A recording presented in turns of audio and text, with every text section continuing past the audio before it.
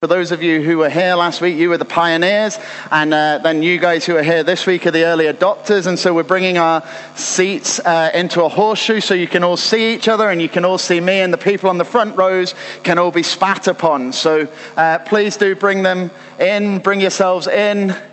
This is not one of those like kind of optional things. If it was possible to set it up for the whole of our gathering, we would do it. So please kind of bring them in, squeeze in.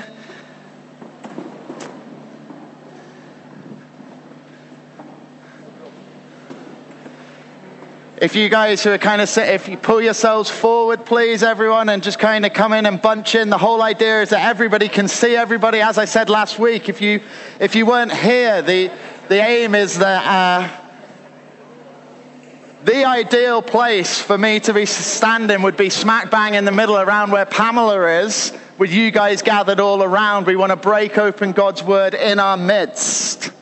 So come on in. I can see us. We're getting tempted to stay in rows. Okay? We're not traditional, are we? We're not traditional. Come on forward. Come forward, please. There's seats down here.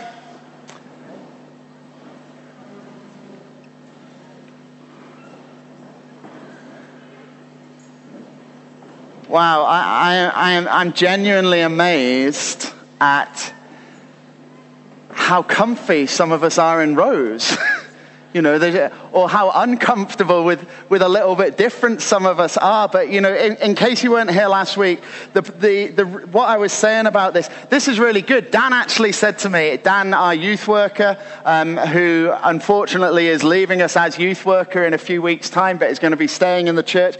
And he said to me that one of the things that he noticed last week was how somebody was on Facebook on their phone, and I'm sure it wouldn't have been any of you guys who are in here this morning, but somebody was on Facebook, and then they suddenly realized that because of how we're sitting, everybody could actually see that they were on Facebook, and so they quickly switched off Facebook. You know, there is a reason to be on Facebook, and it is if like you are Facebooking live, or if you are like putting in a quote because you feel that God is speaking to you so much. Other than that, I literally cannot think of any reason why you would need to be on the internet in the next 40 minutes. Or the next 35 minutes or whatever it is. You know, there really is no need. But it was quite interesting that Dan said, somebody else said to me, and by the way, I've only had positive comments about this setup. Somebody else said to me, or a few people said we should keep it like that, apart from the temperature in the building. Guys, if you can come down, the folks on the sound desk, and Donna, if you come down as well.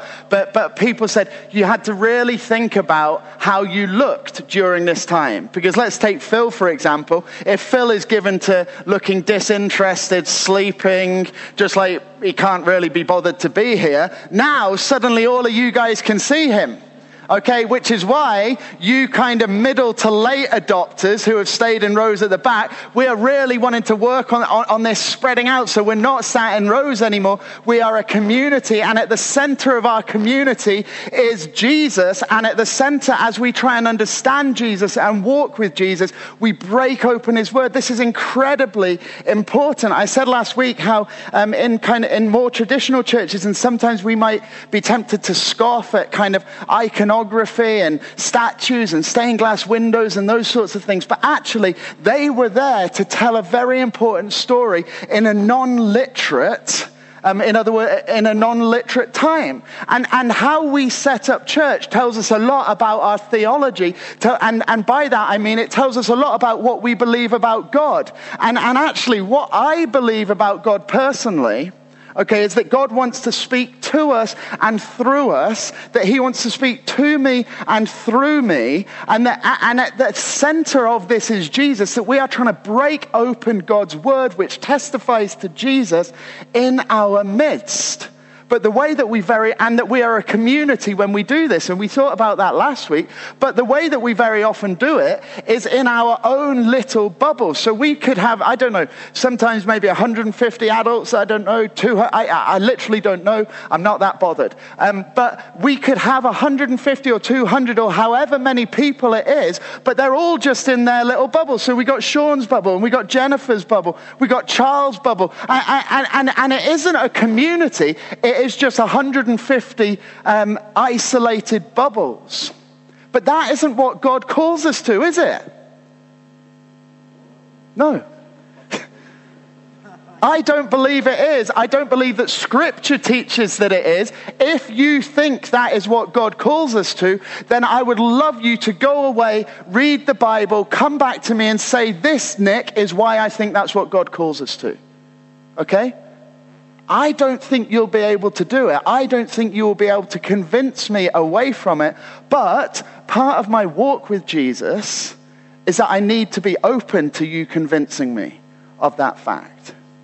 And I hope that you are open to me seeking to convince you to the contrary, if that is what you believe.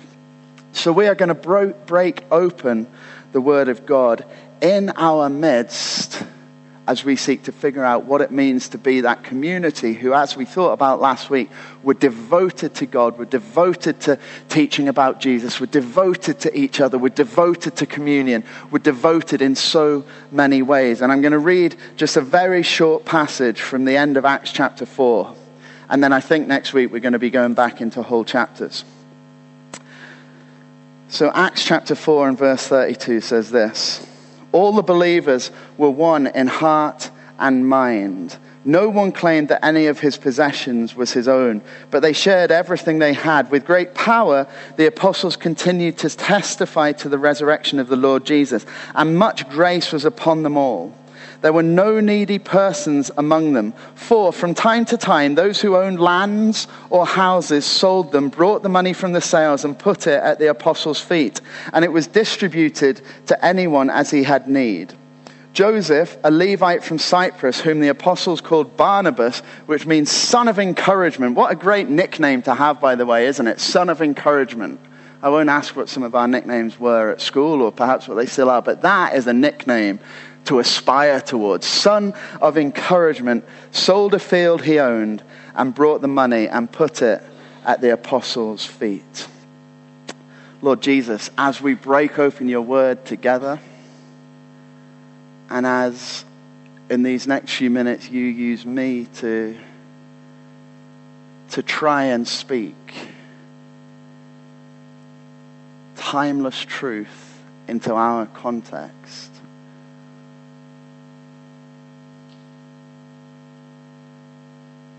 we ask, Holy Spirit, that you would inspire both my words and all of our hearing in order that we might love you more and follow you more closely. Amen. Right, this is like one of those questions. This is a genuine, you need to answer this, please. Just with a raised hand. Who is trying to love God? Okay, put your hand up high if you're trying to love God. Who would like to love God more? Keep your hands up. Keep your hands up if you would like to love God more. Fantastic. Right, okay, I was hoping that was going to happen. I wasn't going to bother with anything else if it wasn't. You see, this morning we're talking about money. And this morning we're talking about financial giving.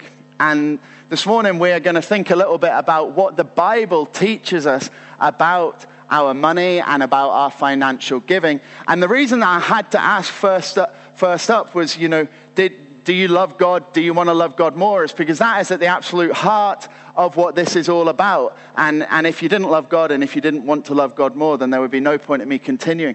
This is one of those sermons, okay, this is one of those talks. I find sermon a little bit kind of just, sugar. Hey, I'm quite pleased that I said sugar just then.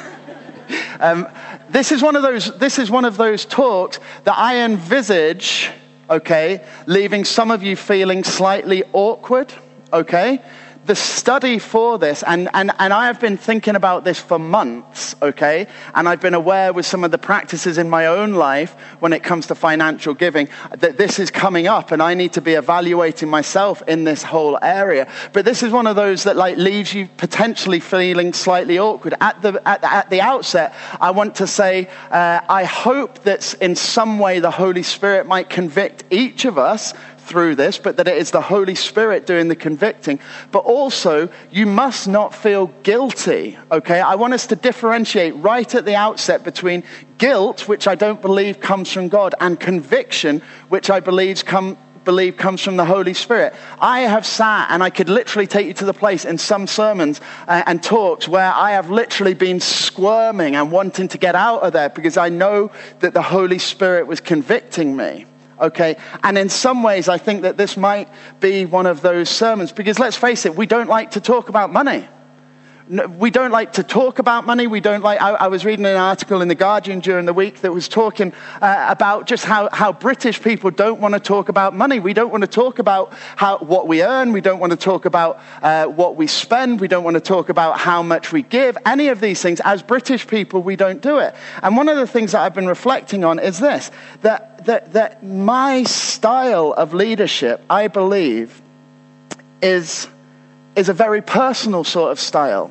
I love Paul's words in one of his letters, I can't remember which one, where he says, we loved you so much that we not only shared the gospel with you, but we shared our very lives with you. That is how I seek to do leadership. You know, I seek to hug, I seek to high five, I seek to do life with people, and in my teaching, something that I believe God has called me to do, I'm incredibly personal. Okay, and that works for some people, and that's great. So I feel that at the very outset, I want to say a little bit to you about my own giving, not in order to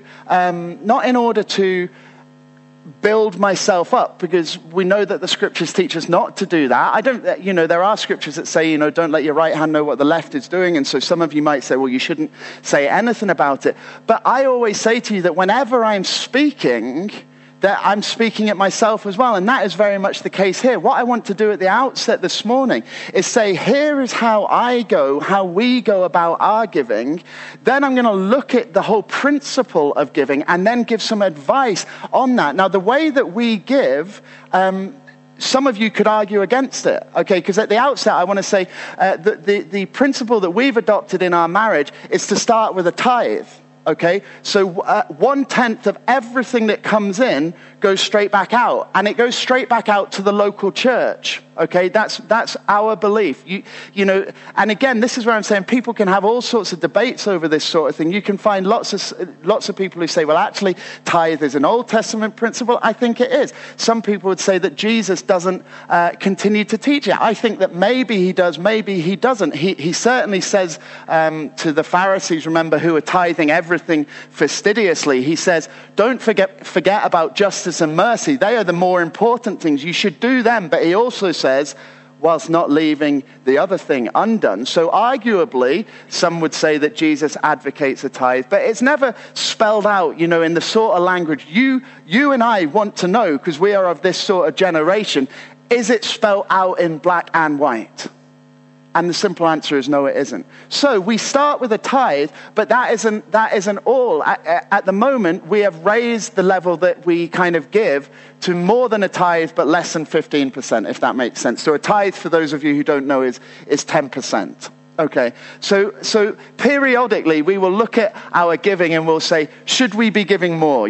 Could we be giving more? And we'll say, okay, yeah, actually we could. And at the beginning of this year, knowing this was coming up, I wanted to say, I sat down with Karen. I said, look, I want us to pray about giving more. So we start off, that is our basic. Then the next thing that we will do is we'll give to things occasionally. And so if sports relief or something is on, you might chuck 100 quid to sport relief, or you might give to the bike appeal at Christmas, or the Unity Grill thing for my birthday last year. And I got my birthday money just went to the Unity Grill, and the year before it went for one of the bikes and that sort of thing. And the reason, again, for telling you that is not to big me up. Actually, it's a terrible thing about me. I love money. I know that I could get really into money if I didn't actually give it away, even when I don't want to. I didn't want to give away my birthday money. I didn't want to, I kind of wanted to and didn't want to buy a bike for the bike appeal, but I knew that in order to try and break the potential hold that money has on me, I should go without something in order that is that kind of, I don't quite know how to finish the sentence, but so we will do occasional things like that, sport relief, etc., where we'll give money to something, but that doesn't then get taken out of what we give to the work of our local church, because as I've said, that is one of our important principles, that we give for us a minimum of 10% to the work of the local church. And then there's a third area, and that is just like that when we're praying, hopefully at times we're saying, God, are you saying anything to me? And sometimes God does. Sometimes God says to you, I want you to give money to X. And you go, oh, that must have been that curry I had on Friday night with the guys. Because God would never, no, but you try and convince yourself that God isn't saying it, but then eventually you realize that he is, and so you do that. And once again, that doesn't come out of the ongoing giving to the work of the local church. Guys, I wanted to tell you about that because I'm your brother, I'm your friend, and because I believe it is so important that you know that I am sitting squirming under this teaching as well. I am sitting here going, I wish it didn't say that, or I wish I wasn't convicted of that. I am not saying it to big myself up. I could give so much more. I don't want to give so much more. But the reason that we think about this morning, the reason that it's important that we think about it this morning, and that you know that this is not me coming at you from that kind of, I'm the minister and I have to say this and all of that sort of thing. It's because actually it's something that God says to all of us, and that is at the heart of Christian discipleship. Do you know that the Bible speaks about money and possessions more than any other topic except love? Jesus spoke about money and possessions more than anything except for the kingdom of God. And I came across this quote during the week. Poor stewardship is dangerous for you. Between 25 and 50% of church attenders give nothing or next to nothing. And then they said this, and this is why it's so great. This morning, we are not on a financial drive here at Southside. We are not trying to build something or employ someone or do anything like that. This is just discipleship. Okay, and I'll come to that in a moment. There is not going to be a special offering afterwards. This is, but the fact is that if between 25 and 50% of church attenders give nothing or next to nothing, and as the person then said, this is not a financial but a spiritual one. God is a giver. Our willingness to give reveals our relationship to God. And so what I said about ours, that was just to kind of share with you and give some stuff. I'm not here this morning going to say you need to give this much, that much. I'm just going to set out, first of all, 4 things that giving is about. And then after that, there's going to be just really quickly 6 kind of practical tips for how you might want to go about it. And the first thing is this, that giving is in response to God. Giving anything, but in the context of this morning, I don't want to fudge around this. We are not talking about giving our time and giving our opportunities and using our houses. We are talking about money this morning. Okay, finance, cash, whatever it happens to be, that is what we are talking about this morning. And the first thing to remember is this, that giving, financial giving, is in response to God and to who God is, because God is the greatest giver. That is one of the reasons that we took communion this morning, was to remind ourselves before we talked about finance, before we thought about finance, that God has already given us the greatest gift ever in Jesus, and the salvation that you and I have because and only because of him. I read this quote in a commentary on Matthew during the week. It says this: Jesus' arrival in history to initiate the salvation of his people from their sins surely requires that we give ourselves to him.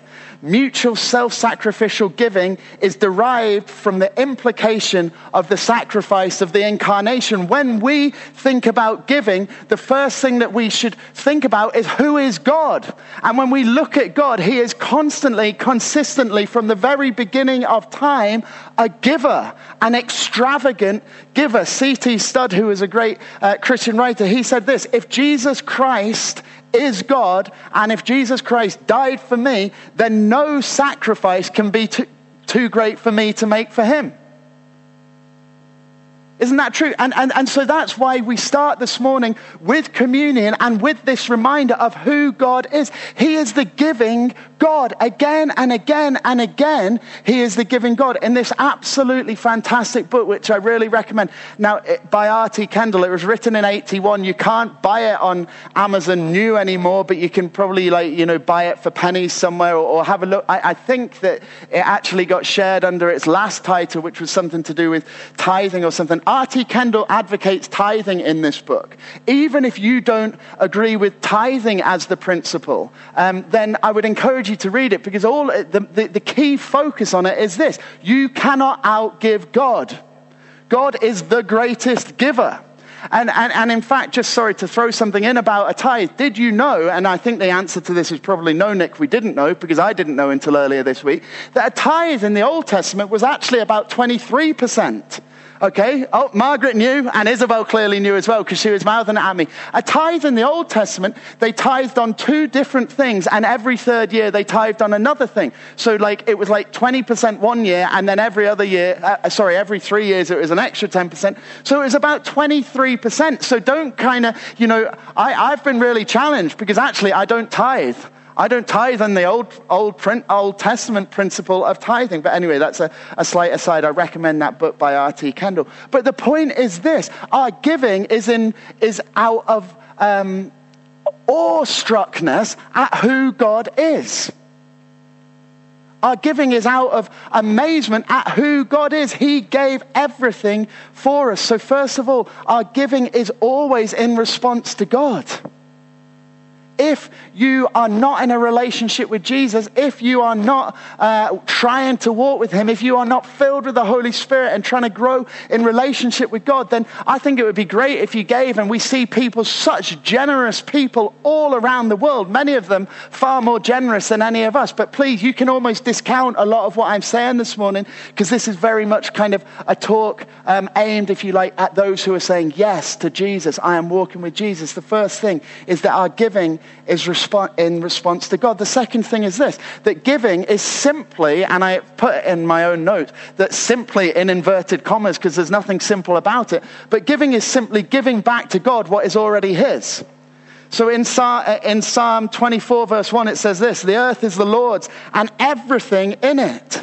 Everything. Psalm 89 verse 11, the heavens are yours, and yours also the earth. You founded the world and all that is in it. Psalm 104 verse 24, O Lord, how many are your works? In wisdom you made them all. The earth is full of your possessions, not our possessions. The earth is full of God's possessions, the stuff that is already his. Job 41 verse 11, who has given to God that I should repay? Who has given to me, says God, that I should repay him? For whatever is under the whole heaven is mine. That's God speaking. Whatever is under the heaven, everything in the world is mine. 1 Chronicles and chapter 29, various verses here, it says this: wealth and honor come from you. This is King David saying this just before he dies. Wealth and honor come from you. You are the ruler of all things. Everything comes from you. And we have given you, listen to this. This is after the people of Israel give for the building of the temple. And King David says this: we have given you only what comes from your hand. All of it belongs to you. And then Hebrews 2 verse 10, for whom and through whom everything exists. And then my personal favorite, you are not your own. You were bought at a price. This is Paul writing to the Corinthians. He's talking about sexual immorality, but I believe it just spans across so many areas. You are not your own. You were bought at a price. Therefore, honor God with your body, with your life, with your money, with everything.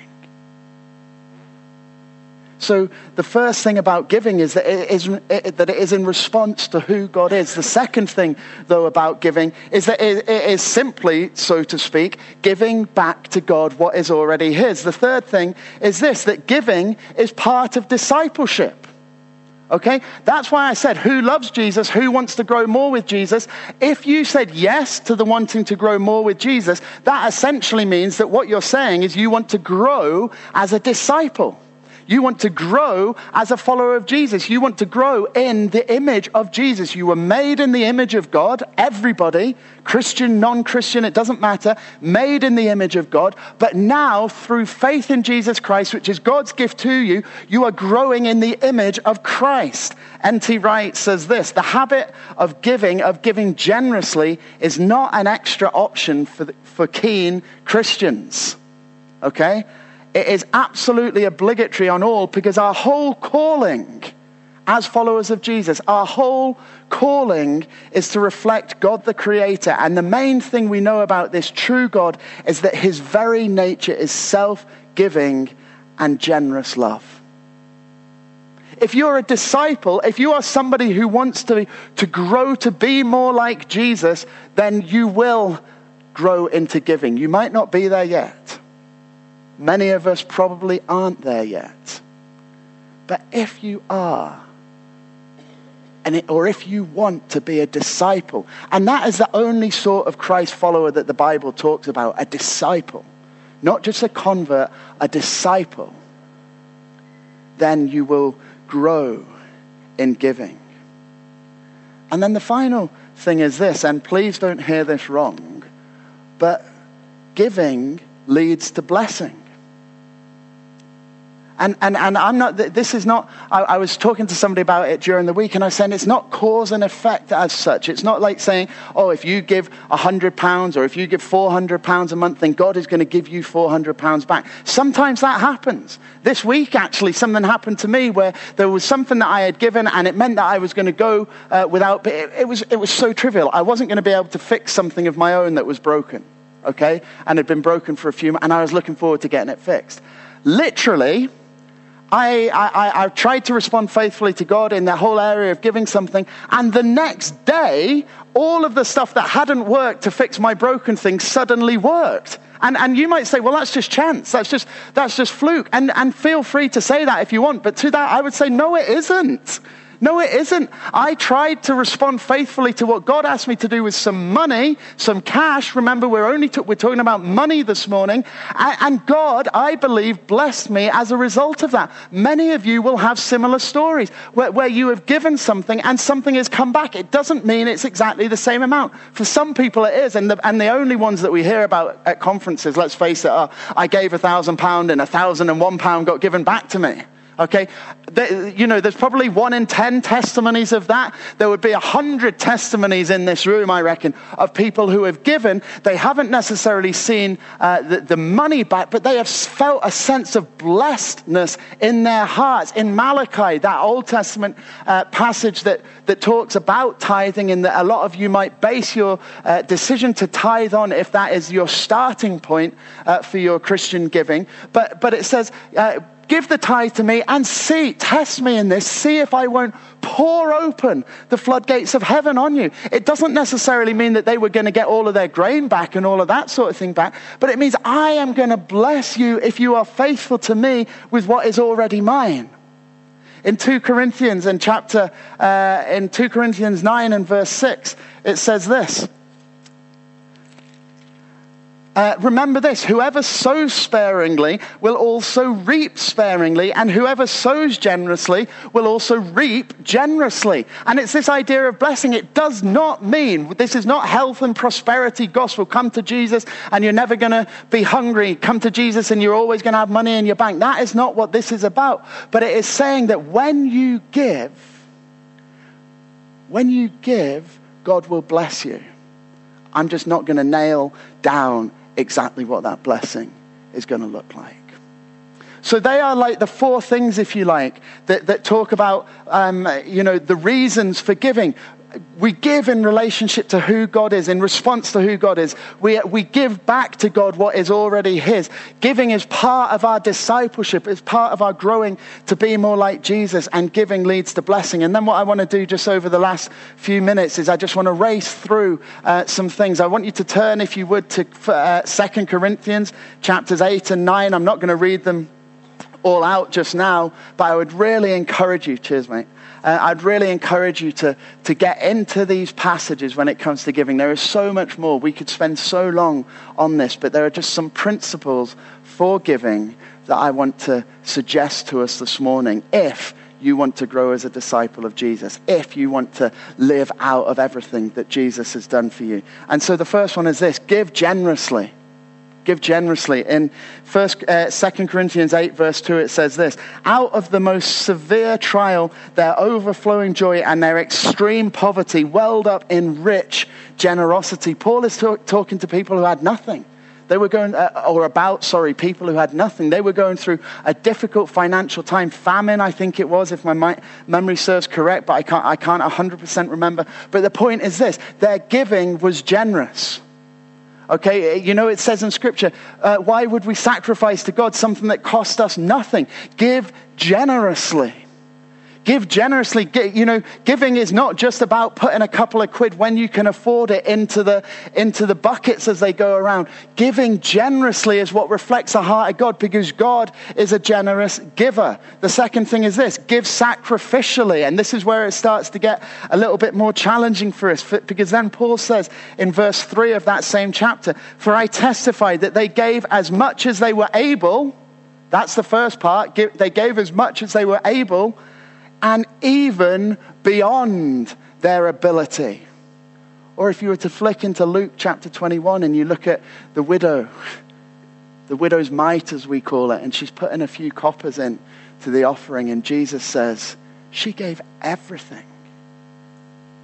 She gave generously, but she didn't just give what she could afford. She gave what she couldn't afford. Now you will read in these passages in 2 Corinthians as well, Paul saying, I'm not asking that any of you kind of give yourself into poverty in order that other people are rich. I'm looking for equity, equality. But surely part of growing together as a church family means that many of us could, if we love Jesus, do much better when it comes to sacrificial giving. I came across this quote.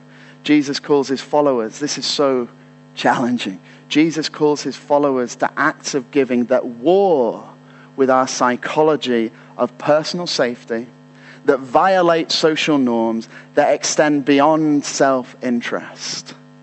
This is hard to do because we battle all of these psychological, social, and economic instincts that have become programmed into our decision-making DNA.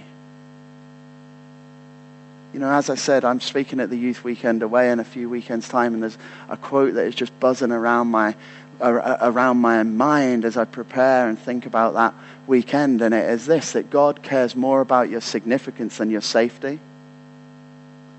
And the same applies in this. That writer says that it violates social norm. It extends beyond self-interest. We are called not only to give what we can afford, but to give sacrificially. One person put it like this to me during the week when I talked to them about it. They said, when we give, we want to be able to look at the fact that because of our giving, okay, and not in a pride sort of way, but do try this if you give sacrificially, and I know you will feel blessed through it. Because of our giving, we can count stuff that we don't have, but blessing that has been done to somebody else. So give sacrificially. The third thing is this: give systematically. Okay, and give systematically. Again, we could get into a big debate over tithing. As I've said, I believe that tithing is a really good principle for us. I think, I would admit that we would struggle to build an argument for it based completely on the New Testament, but across the whole of Scripture, I think what we see is this: give systematically. So don't just give when you can afford it. Don't just give when, a big windfall comes in. Decide in your hearts before God what you are going to give, and give it every single month. For some of you, that might mean setting up a direct debit. For some of you, like for us, it's a little bit different because my wife, I don't know why I'm saying my wife, it's not, because Karen works differently. And so our systematic giving can change from month to month. So every time the money comes in, bang, it goes out, Southside Giving. Okay, so give systematically. Set up something that you decide before God, having taken on board what I'm saying this morning, your own study of Scripture, your own reading of articles and listening to other people as well if you need to. But give systematically, not just one-offs. not just from time to time. Give systematically. God set that up in the Old Testament so that when they got the harvest, when they got the grain, when they got the crops, the first thing they did was they gave. It was a systematic process of giving. But also give spontaneously. That's what we read in Acts 4. Barnabas, okay, the son of encouragement, he didn't just give systematically. I believe that he probably did. I believe that Paul will have done that. I believe that Jesus will have done that. Remember, these were good Jewish people. But also we read that Barnabas was like, I'm going to go and sell that, and I'm going to give the money to the church. Or I've got a windfall, I'm actually going to give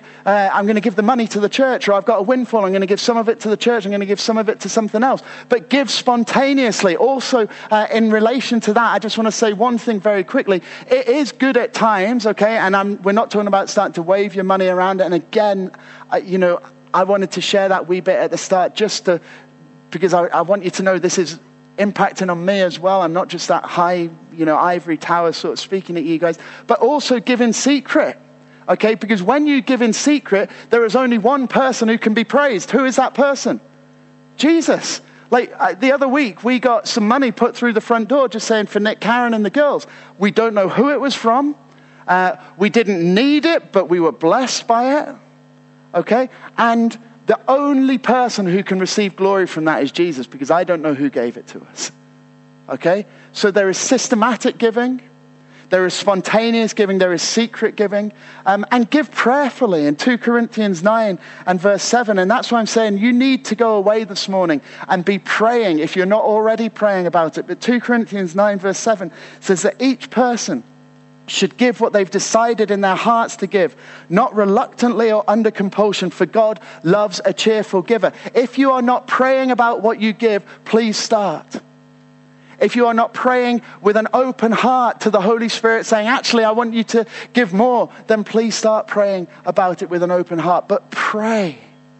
Ask Jesus, in light of who you are, God, in light of what you've given to me, in light of this whole world in which we live, what are you calling me to give? So give generously, give sacrificially, give systematically, spontaneously, secretly, give prayerfully, and then finally this, give cheerfully. Okay?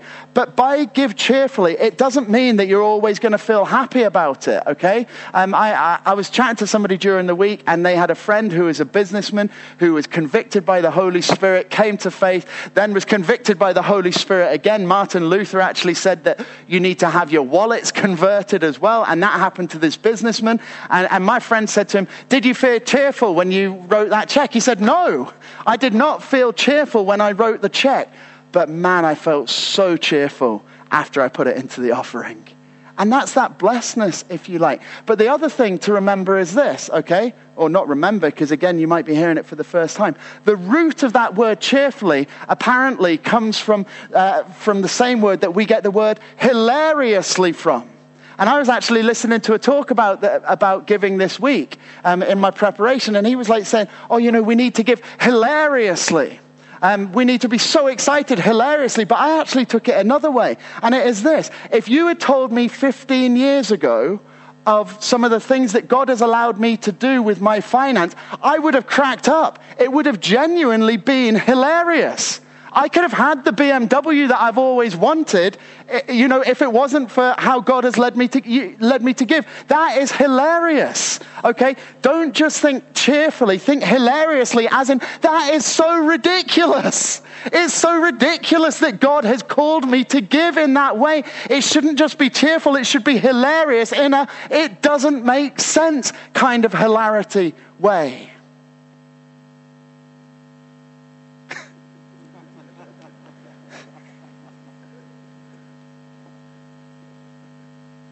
I would love, I'll finish with this and a final quote. I would love us to give more. And I make this commitment to you. If you give more, because I've said it's we.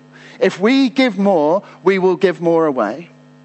And if we give more, we will not do it in order that we can build up the coffers here. We will give more in order that, as it teaches in the New Testament, I believe, we can support the work of staff in this place, okay? Not with a wage, but with a stipend. I want to say I don't get a salary from Southside. I get a stipend which releases me from doing other work in order to focus on the work of being pastor here. But we will call more staff people in order, not that they might do the work for us, but that they might help facilitate the work. We will give more away. I would love for us to be a church that in ourselves, nobody else needs to know about it, is so generous that we can be even more of a blessing in our town, in our nation, and in this world.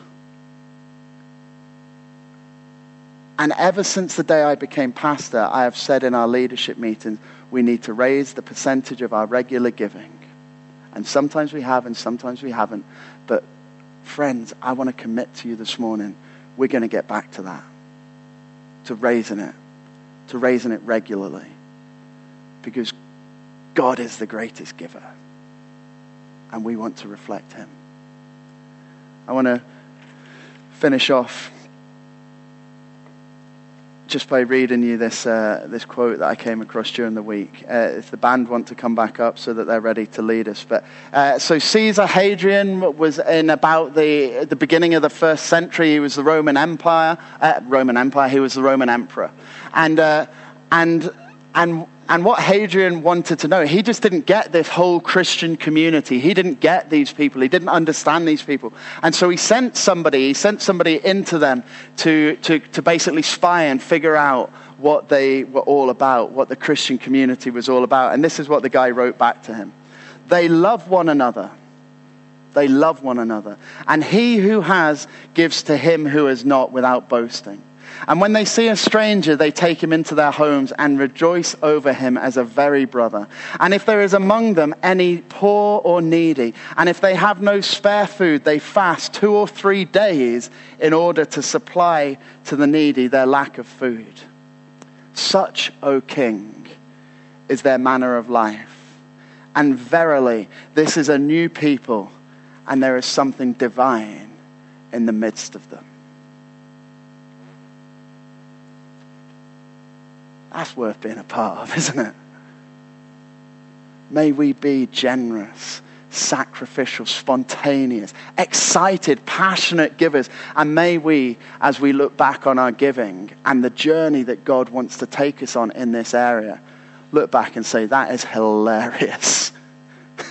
Without the Holy Spirit at work,